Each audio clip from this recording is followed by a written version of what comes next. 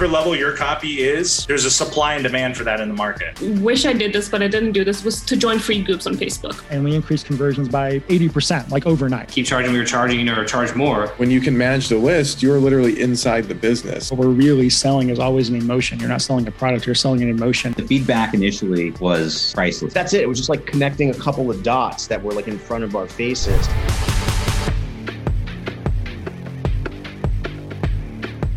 Being a copywriter these days has become synonymous with making money, freedom, and a flexible schedule. But what does it really take to be a successful copywriter? What are the steps that you need to take to make copywriting go from a side gig to living the life of a digital nomad, having the money and the freedom you craved when you started this journey?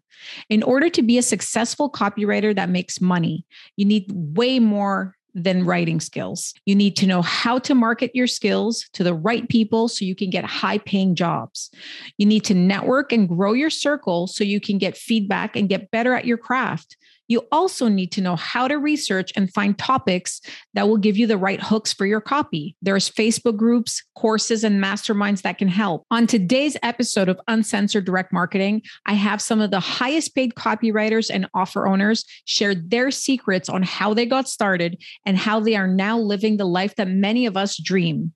People like Andrew Contreras, who made millions of dollars by writing the best-selling Christian diet offer, The Shepherd's Diet, or Chris Haddad, who was running some of ClickBank's best-selling offers for years, Troy Erickson, who perfected email copy to now become one of the most sought-after list managers. Getting mentored by one of these experts would cost you thousands. Some of them don't even mentor anybody, to be honest. So don't miss this episode to hear how some of the best copywriters make money and how they went from zero to the riches and the freedom that they have today. If you check out the show notes below, I have full-length episodes with each of the experts featured on today's episode. So please check it out. And don't forget to like, subscribe, and share. If I was a decent copywriter and I had $100 in my bank account and I needed clients, if I was 100% confident and I knew I had like people who I knew were knowledgeable telling me my copy is really good, I'd be just asking those people, hey, do you have any copy I can do for free? Then and I would do them. I would literally be their coffee bitch, whatever they wanted, I would do just to learn from them. And then usually a job would materialize out of that. But if not, I would just start showing my copy to people. I'd go to an event. Maybe I'd go into debt a little bit. That's okay. I would cold email. I would reach out to people wherever, and the cream will rise to the top. Your income will go to whatever the market dubs it should be. What I mean by that is like whatever level your copy is, there's a supply and demand for that in the market. Wish I did this, but I didn't do this, was to join free groups on Facebook. So that would be the first thing, because that would help you network with the right people. And by right people, I just mean people that are genuinely wanting to work with you, that aren't trying to screw you over, aren't sleazy. And by joining these groups, you'll be able to, you'll notice it. You'll know which groups are better than others, which community is healthier. Some communities are toxic, like some are very, very toxic. How to get men and women emotionally involved. And I had written a letter at the time called Power for Home. And my client, Chris Fox, when he came to me, he had this letter, it was doing okay. And he offered me a piece of the offer, a small percentage of the offer in exchange for rewriting it.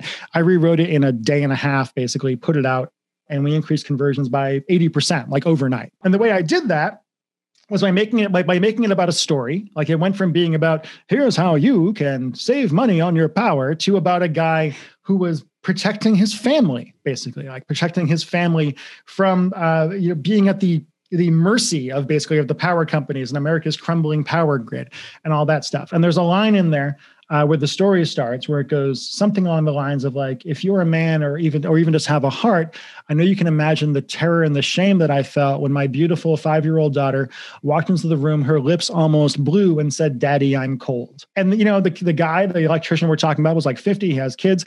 I wasn't 50. I don't have kids even now.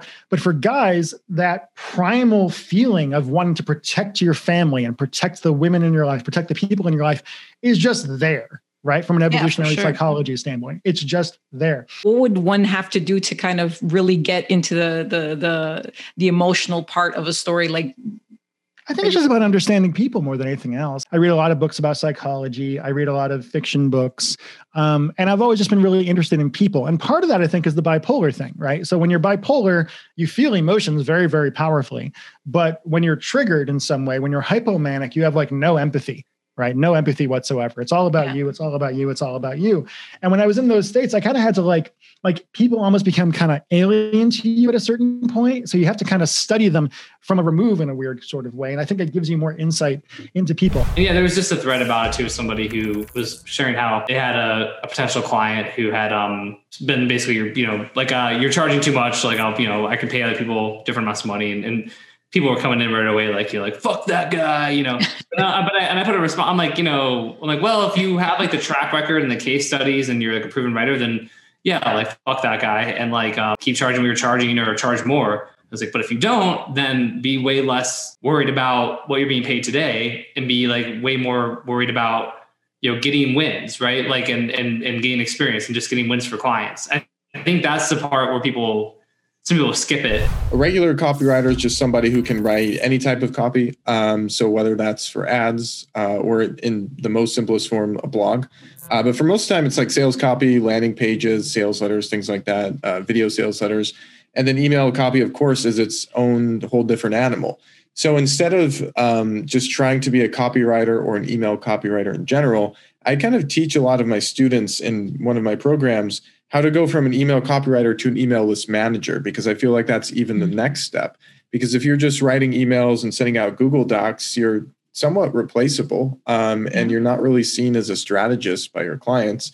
But when you can manage the list, you're literally inside the business and you are operating the heart of the business with the email list. I want to see energy in their copy. I want to see ideas in it. And ideally, for me personally, I want to see emotional intelligence in it as well. I want to see that they understand, because again, all marketing to me is emotional. You're never, again, I wasn't selling save money on power. I was selling be the man that you always wanted to be and protect your family. I want people that understand how to make that kind of transformation, who understand that what we're really selling is always an emotion. You're not selling a product, you're selling an emotion, a feeling of having accomplished something, a feeling of pride, a feeling of success, whatever it is.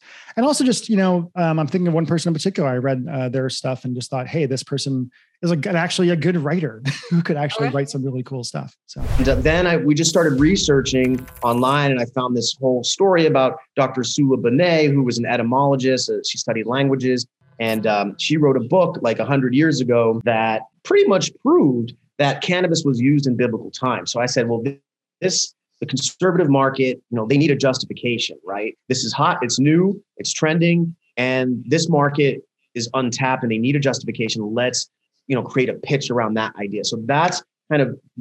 It was just like connecting a couple of dots that were like in front of our faces. The reason that you've reached the conclusions that you've reached is that you've had, certain experiences that have led you to that conclusion, whatever it is, whether you've learned certain things, noticed certain things, spoken to certain people, whatever it is, you didn't come to this belief out of nowhere. And so one way of looking at marketing is taking your prospects through an abbreviated, accelerated version of that so that they can come to the same conclusion. So that's like one thought that I've had ever since we had that conversation. And actually, I've used that when I'm teaching marketing sometimes to people who are brand new. Like, it's a good way for them to start thinking about it. If I'm writing to Americans these days, like writing American copy, a word that I used to love using all the time is, this program, this product, this whatever trumps everything else on the market.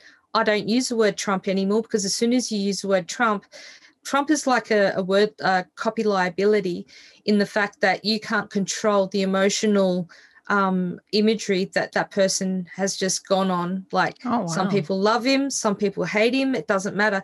I just avoid the word because I can't control at that moment the imagery and the emotional thought that the person, or the emotional experience that they're having linked to that word. So the feedback initially was priceless, because you don't know what you don't know, right? Like, so yeah, exactly. You've seen like other people at the time. I saw like these copywriters, that were, it's kind of funny. Like at the time there was like guys like, I think Chris Haddad, were kind of like some names you would hear, like, oh, he's a great copywriter, blah, blah, blah. And, and I was like, wow, how do I get to that level? And it's like, well, coaches, which is another side note. It's funny, like nowadays, like I'm partnered with Haddad on something. So it's interesting to see it kind of come full circle. I was like looking up to him, and now we're like working together. It's kind of cool. There's a lot of resources out there on how to get better at copywriting, what groups to join, how to get information, and so forth. What I've done is I've interviewed each of the people that are featured on my episode today, and I have a full-length episode with each of them that you can check out in the show notes below. This will fast track you into getting the information from the real experts, so don't miss it. I hope you enjoyed today's episode, and please don't forget to like, subscribe, and share for more amazing content. Have yourself a great day. Hope you found today's session valuable. If you have any questions for me or just want to connect, please feel free to visit my website, mariasparagas.com. That's mariasparagas.com. I'd love to hear what you're working on, so drop me a line on any hot button issues your business is experiencing. And remember, don't worry about failure. You only have to be right once.